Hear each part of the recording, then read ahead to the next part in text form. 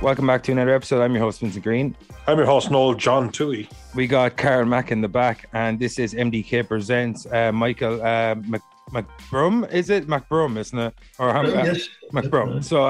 So Michael, tell the folks who you are and what you do. I'm a filmmaker from Belfast, and I make films, not surprisingly. I like when people keep it simple. I actually think you just did an excellent job there. That's good. No, I mean, I wear a lot of hats because I'm a one-man band a lot of the time, but I also work in crews, write and direct, that kind of thing. But that's the thing I love doing, but it doesn't always pay the bills. So you're off night shooting documentaries or shooting other things. So I do camera work, editing, all sorts. So it's all in that world, but lots of different things, really.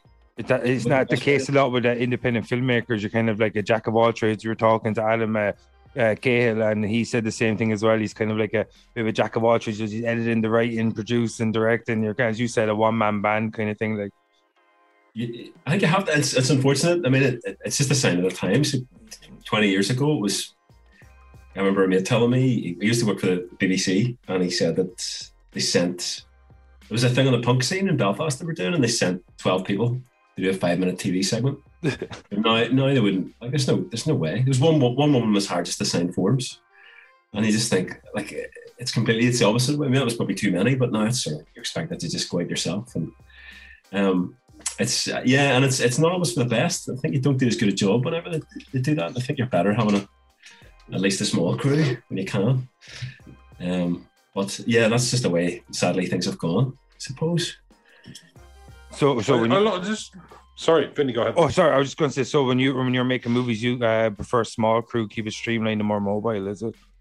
Yeah, I mean, I've never really had the opportunity to work with a big crew because I've never had a very big budget. But I did a short there, and there was 10 people in the crew, which was fairly large for me. But only the feature that we're here to talk about, there was one day it was just me. A few people were sick and problems happened because it was a no budget thing, and I ended up directing, shooting, lighting, and setting up boom mics on a stand, and this kind of, which is ridiculous. But it's the jack of all trades, master of none kind of thing. I think I got this. Well, no, that's fair enough. Okay. Oh no, I wasn't this thing. No, hopefully there's some things you're better. Like, I'm not very good at like I wouldn't harm myself out as a sound recordist, but if I had to record the sound, I could do it. Do you well enough? But I'm not.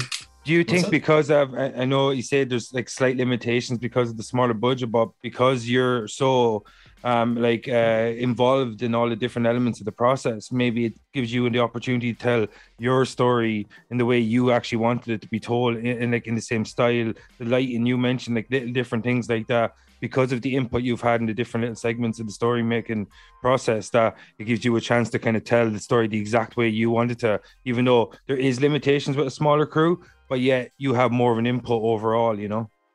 That's very true. Yeah, well, that's a glass half full way of looking at it. I mean, it's how you look at it, but yeah, it's control. That's the thing. If you the more things you do yourself, the more control you have. It's just a trade-off between that and what you can do, because there's other sacrifices are made. You can't have the right locations, or there's certain things kind of slip.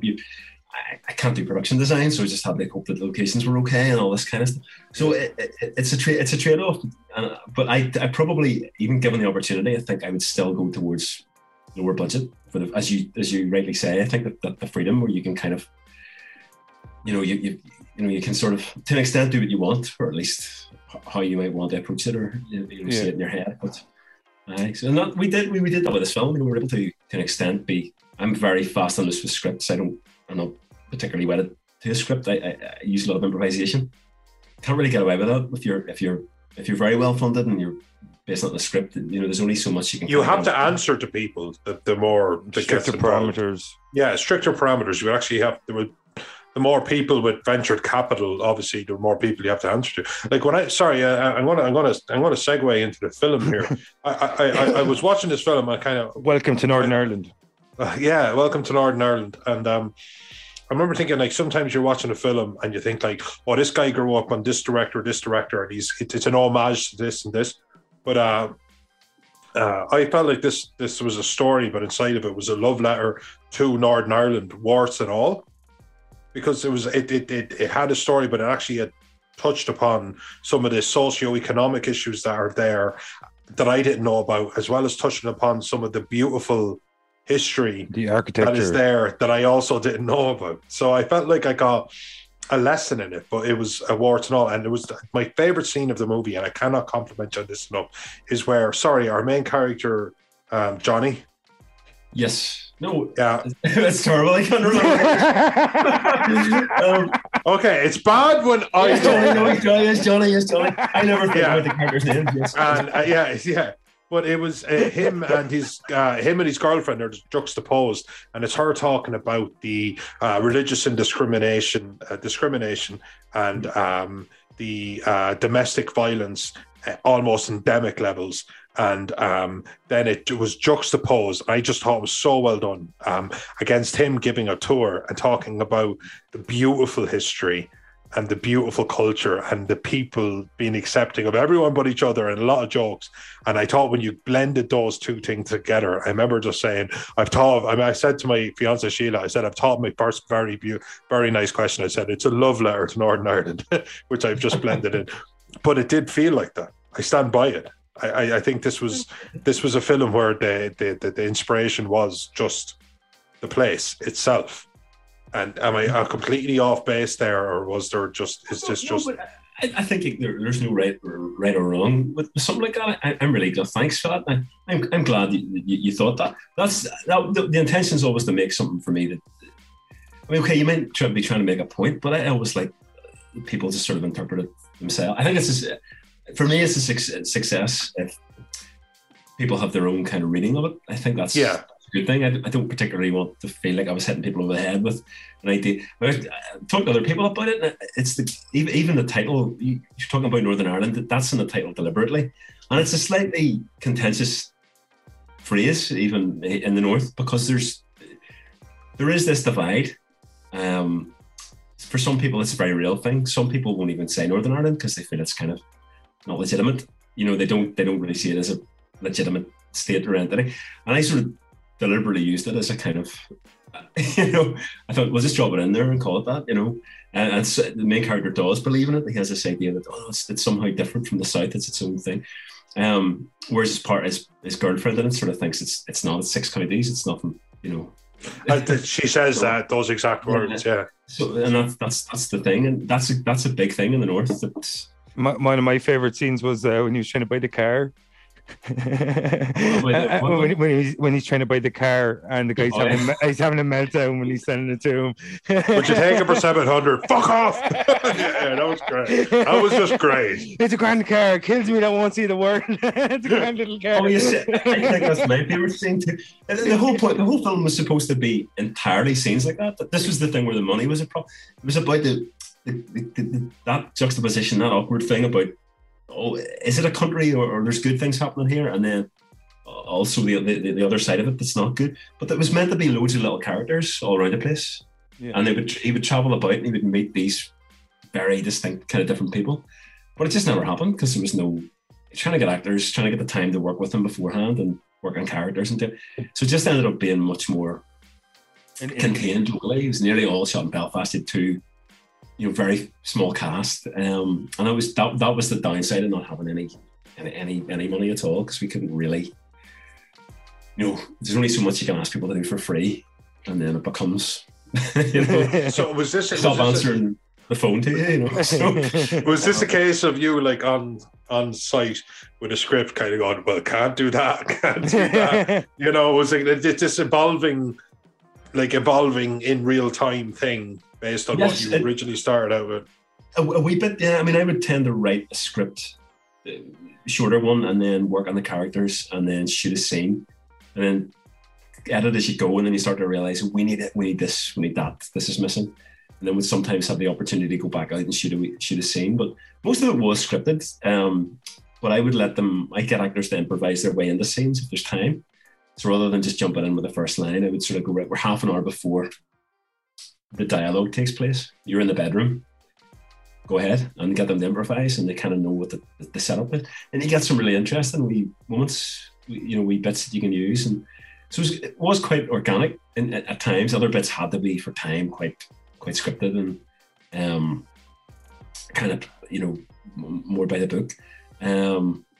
But yeah, so it's a kind of a mix of those things. But yeah, that was the restriction. We couldn't kind of go everywhere and do all this big thing. I mean, at one point we were meant to go to Dublin and do all these other things, but it was just impossible.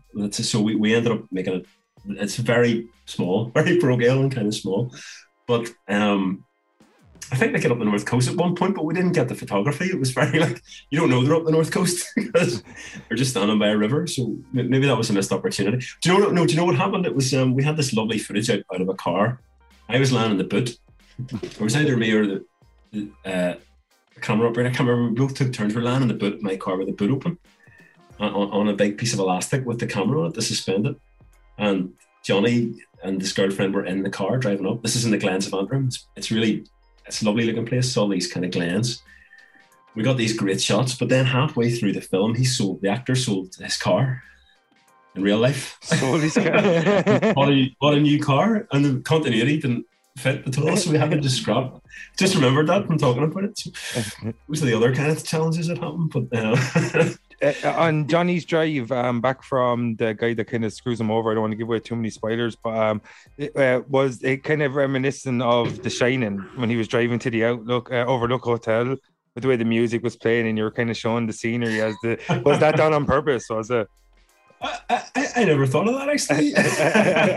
That's interesting. But now he's going to say from this point forward, I was thinking of The Shining. That's what I do. Kubrick, it was a Kubrick reference. No, it's funny.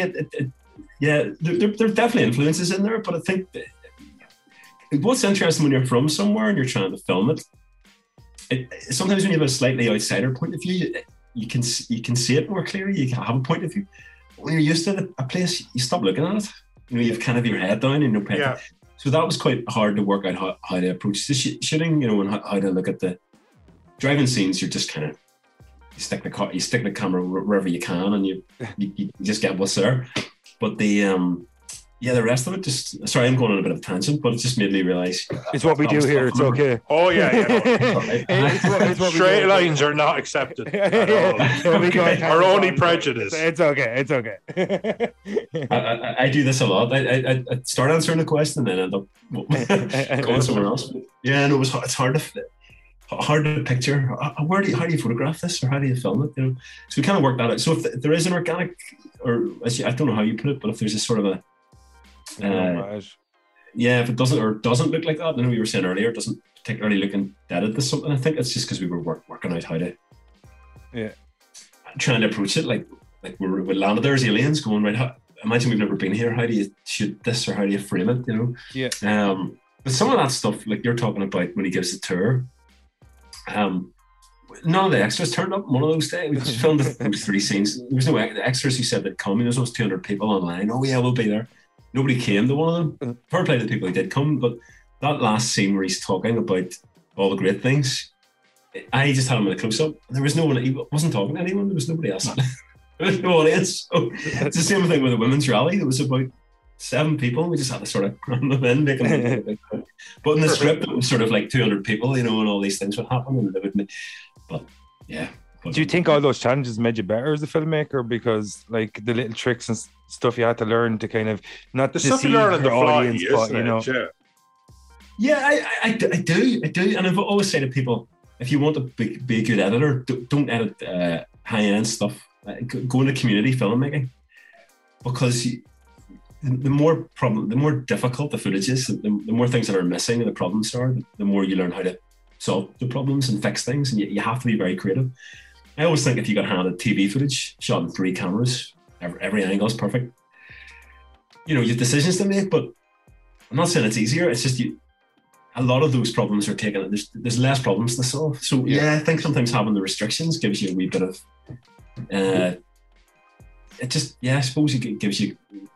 I quite like having it to some extent. If it's sloppy or unprofessional, it's a problem. But if it's a few restrictions aren't a bad thing. I do think it can make you a wee bit more. Well, you learn tricks, I suppose, as you say. Maybe you mentioned tricks. It's like you learn little things you can do, and you think, I'll do that again. Yeah, and it's all learning. Considering that, like you were saying, a lot of things changed based on actors, budget, time constraints, that X factor Like you just can't. Like the guy selling his car, what have you. What was the idea of this film when it was born in your mind, or when you first approached it? What was it? Because it seems like Johnny's story is quite linear to me, and it's really well played out. But I also thought that Northern Ireland was the supporting actor. So what was this film when it was born to you? Like, in your words, what was this film? It stemmed initially from a shot, like an image. I used to drive into the town and go behind the city airport. It's a tiny airport, Belfast City Airport, and you can see the runway. You know, the runway lights. Mm-hmm. Like you can see it in the opening shot of the film. But I used to drive past that a lot, and it just made me start to wonder why people were coming specifically to Belfast. And where I was working in the town, increasingly over the last sort of this was maybe 10 years ago, I started noticing tourists, whereas you'd never really seen tourists, not on mass. You saw the odd tourist, people came, but this was like groups and groups of, you know, like any other city. Yeah, you got groups of Spaniards and Italian people and Japanese, and I was amazed how many people. I used to ask them, you know, what's the draw? Because if anyone came here, I'd always say, oh, you should go to the west of Ireland. It's beautiful. Send them away. Yeah. I never really, I couldn't work, didn't value it myself. Grass is always green. Everyone basically got about where they live. You're like, well, why would you be here? But a lot of people I know who stuck it out. Some people just stayed here for any time, really fell in love with it. Like I have an Italian friend who ended up getting married in Belfast. She thinks it's the most romantic city in the world. She met her now husband here. Slight tangent again, but that was the idea. It was I was trying to work out what the appeal was, and then because there's a lot of, I live here. Kids you don't see it. No, you already touched upon it that you don't. You're in it, and it's beautiful, trees, but you don't see. Yeah, the woods for the trees. There you go. That's perfect. But there's all the discontents. You know, the politics. Maybe the politics anywhere, but the politics here. There's politics in Northern Ireland. Wait, what? My producers in my ear. I'm learning. Yes. I wanted to steer clear of the troubles, but so your main character, Jim, you know, the man, the sort of shady man behind the phone, he typifies a lot of people. As exaggerated as he seems, I was worried he might seem caricatures. But if you met our politicians, you'd realise he's probably a fairly lightweight version of one of them. I've met like 6 of him. Like in my lifetime, I met like 6 Jims. You know, that kind of way. Loads of them around. So that's where it all came from. It was just the frustration with some of those things, and then it was working out how do you play that out. Initially, I thought, could it be somebody from another country? I was never going to get an actor, so it became tour guide's perfect because then the audience get to hear, you know, the history. You know, you can. It's a sneaky way of doing the exposition. He can talk and explain the plot, and you can understand, and it's in a legitimate way. You know, so I think that was the crux of it. Anyway, if I put you on the spot just a little bit and say that there was Johnny's girlfriend, whose character name escapes me. I do apologize for that, but she was working with abused women. We've watched too many movies. Who's watched so many movies, but she was working with women who were vulnerable, to say the very least.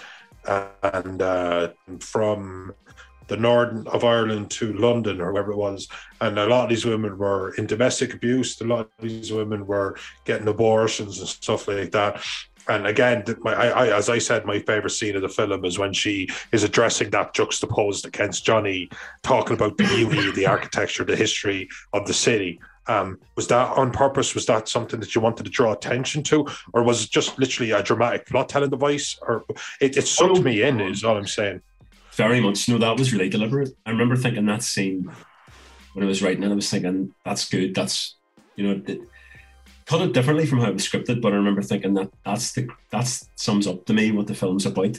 If there's a political level to it, that's it.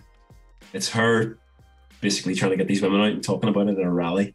And then him trying to sell it, and that's sometimes how I feel about it. There's people pushing it, trying to sell it, and a lot of that's good. Like a lot of it is good. After 40 years of the Troubles, 30 years of the Troubles, it's nice to feel that there's good things happening and all that. But at the same time, it was kind of ignoring a lot of these other things that I think need to be talked about.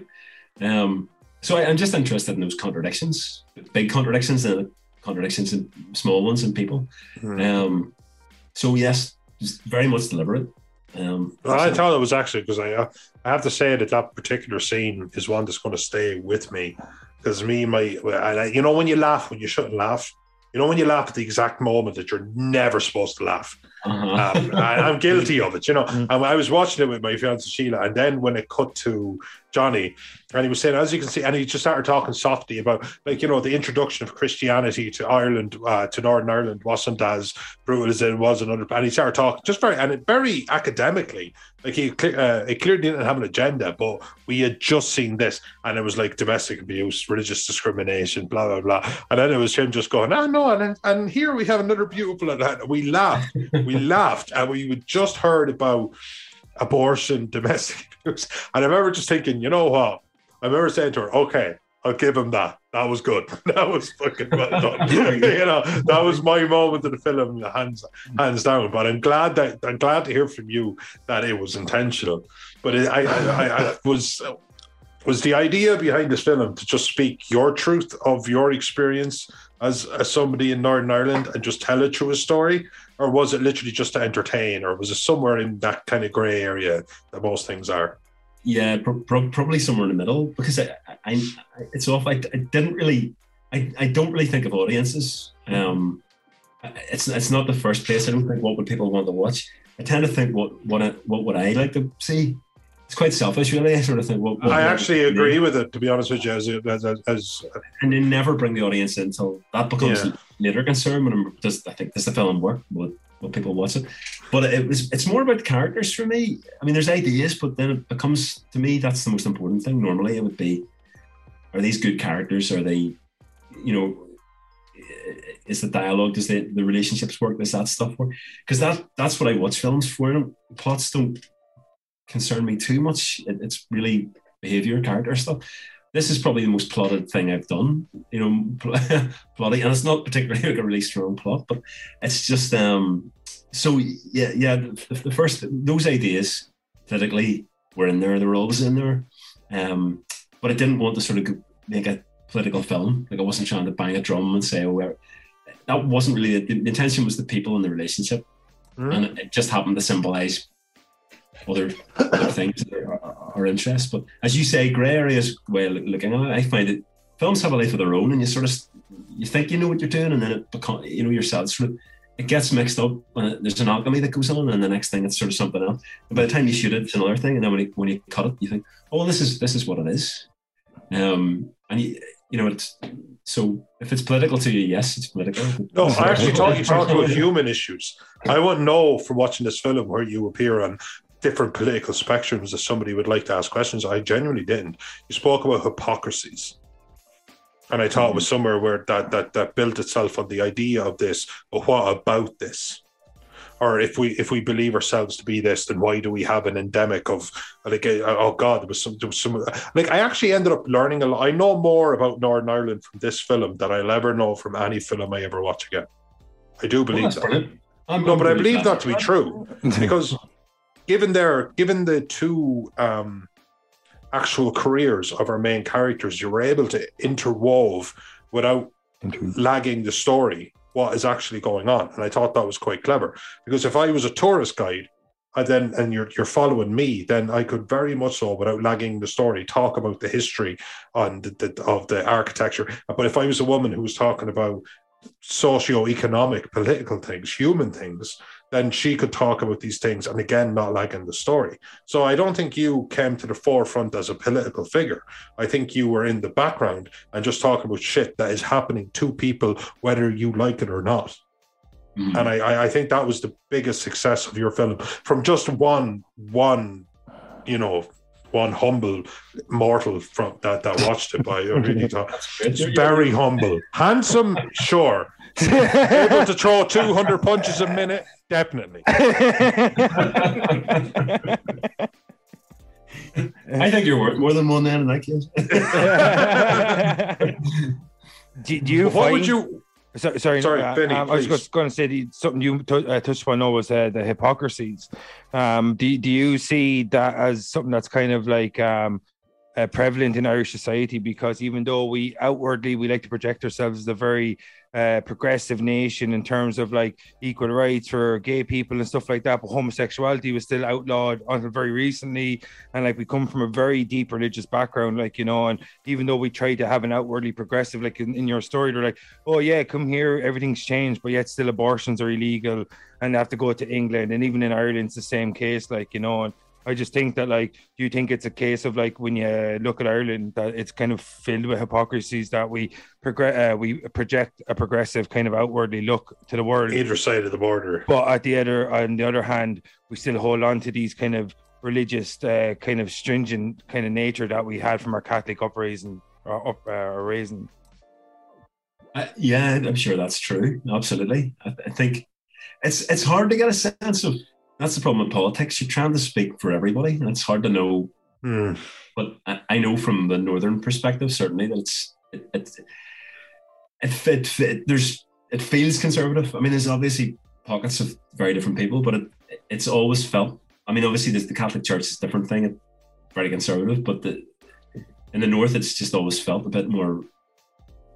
Or like recent years, anyway, with you look at some of the political decisions that were made in the south, the North's kind of, I feel like it's kind of lagging behind, you know, and yeah, but underneath that, I think there no doubt is that hypocrisy. I think if it's not, you could, the social values that may have changed or on the surface have changed, but what I see Ireland, North and South, haven't done is to embrace this very sort of neoliberal, it's a capitalist thing, really. Yeah. You know, sometimes I don't want to say sold out, but I just think, that's where it's gone. You know, there's a lot of version, and that's what I'm seeing happening. Americanization of our culture. And it became very quickly, you sort of think, well, we're going to have some sort of solidarity now. And you think, no, we're going to buy massive cars. And so hence the other figures in that, the money was part of that whole thing. And the office manager woman, Andrea, she calls herself, typified that kind of these people who I think 30 years ago in Ireland you never saw. Yeah. And they're now appearing, a lot of these kind of people. Very materialistic. Yes, this kind of new money kind of thing. It's something that I've seen springing up locally, and I've definitely seen it. I think I noticed it in the south a bit ahead of the north. I could see it the same, but it's very similar sort of thing. It's just something you'd never have. It's just maybe changing the way the values are, you know. It's something you didn't really see much of, and then now it's very like, money culture is a big thing, you know, and it's very, you know, or at least Northern Ireland doesn't own that. You know, sorry, that sounded like an attacking statement. I'm just saying, yeah, it's just very true across the board. He's just incredibly loud. He doesn't mean anything. He's just very loud. Yeah, absolutely. No, I noticed that. I think it's a North South, it's not an All Ireland thing that's happened. You know, it never. It is a relatively new thing, but from a dramatic point of view, it's interesting as a filmmaker because it opens up a whole host of other kind of characters and people that you sort of think, well, that's because that was my favorite one, the Andrea character. I think she could have had a spin-off film, I think, you know. Yeah, no, she could have gotten. She was just like the positive angle, and there's that whole thing. There's like truth is great. But can we sell it? You know, he was that character as well. And I think, I mean, I was so infuriated with the Jim character, just infuriated. Because again, it's I think he expanded every contradiction that I think people. But he typifies the generation to me, like, because like one thing I've looked at is like when you look through the history of the world, even, but look through the history of our nation. The generation that preceded our own parents' generation, a lot of the time they kind of built up the people around them and built up their kids or whatever. And I found that like there is a generation there that was kind of me, and that's what that Jim represents to me. That people, as I said to you, I met like 6 Jims in my life. A lot of people from that generation are kind of like, they will kind of screw you over because they're in that kind of entrenchments, like. That when they were coming up, they didn't have a lot. So now that they have a lot, they want more and more and more. Yeah. And it's kind of like there is that generation. Instead of remembering that they didn't have it. Exactly. Yeah. And trying to, wealth. Yeah. Yeah. It kind of, you know, kind of a hoarding mentality, you know. Absolutely. We all agree that Elon Musk is a great person. He makes cool cars. Did you not see? I just want to make sure everyone's on the same page of how amazing a person he is. Cool. Oh dear. Well, what can we expect from you, Michael, if I was to speak to you in 5 years? Would the films that I would expect, the creative projects, like, would you delve? There was something about, there was a gritty realism what you do, and is that what you enjoy? Is that what you are about, or is that just because, again, obviously I've just seen this one project, or is that just a flavor and you could go into absolutely any other genre?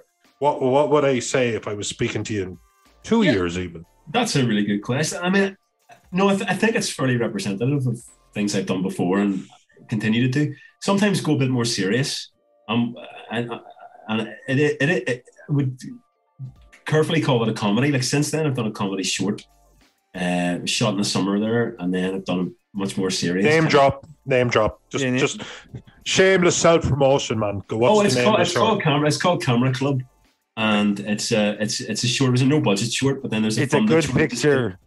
What's that? It's a good picture. It's called Camera Club. It's a pun. Oh, yeah, it's great. No, it's a much lighter sort of thing, but it makes me laugh. So, and then the last one I did, Sapling. It's a funded short, and it's it's much more serious. Sort of very visual piece, but it's quite representative. Welcome to Northern Ireland. I like semi-improvisation, character-based kind of films, and I'll continue to do it. I just don't think in 2 years, I don't think I'll make another feature. It's actually the third feature I've made since around 2007, and they're all no budget because the funding is nearly impossible. Impossible. So, particularly how I like to work as well, no one's going to give me money because I like to have a short script and then work it out as you go along, and getting the trust to do that. So at this stage, I'd love to say in 2 years someone would pay me to do that, but I think I've 2 kids in fairly recent years, as of about 6 years ago. So it's getting a feature is a lot of work, especially when you're doing half of it yourself, giving lifts, cooking for people. So how much money could you get for the kids? I don't know. I mean, to rent them out to people. But they've been. I think the kids have been. Certainly, the wee girl's been in every couple of films as well, but shorts. I think I just have to go back to doing what people normally do when they start out, which is shorts. I sort of did it the wrong way around, and continue making shorts because I do like it, but I think I'm gonna.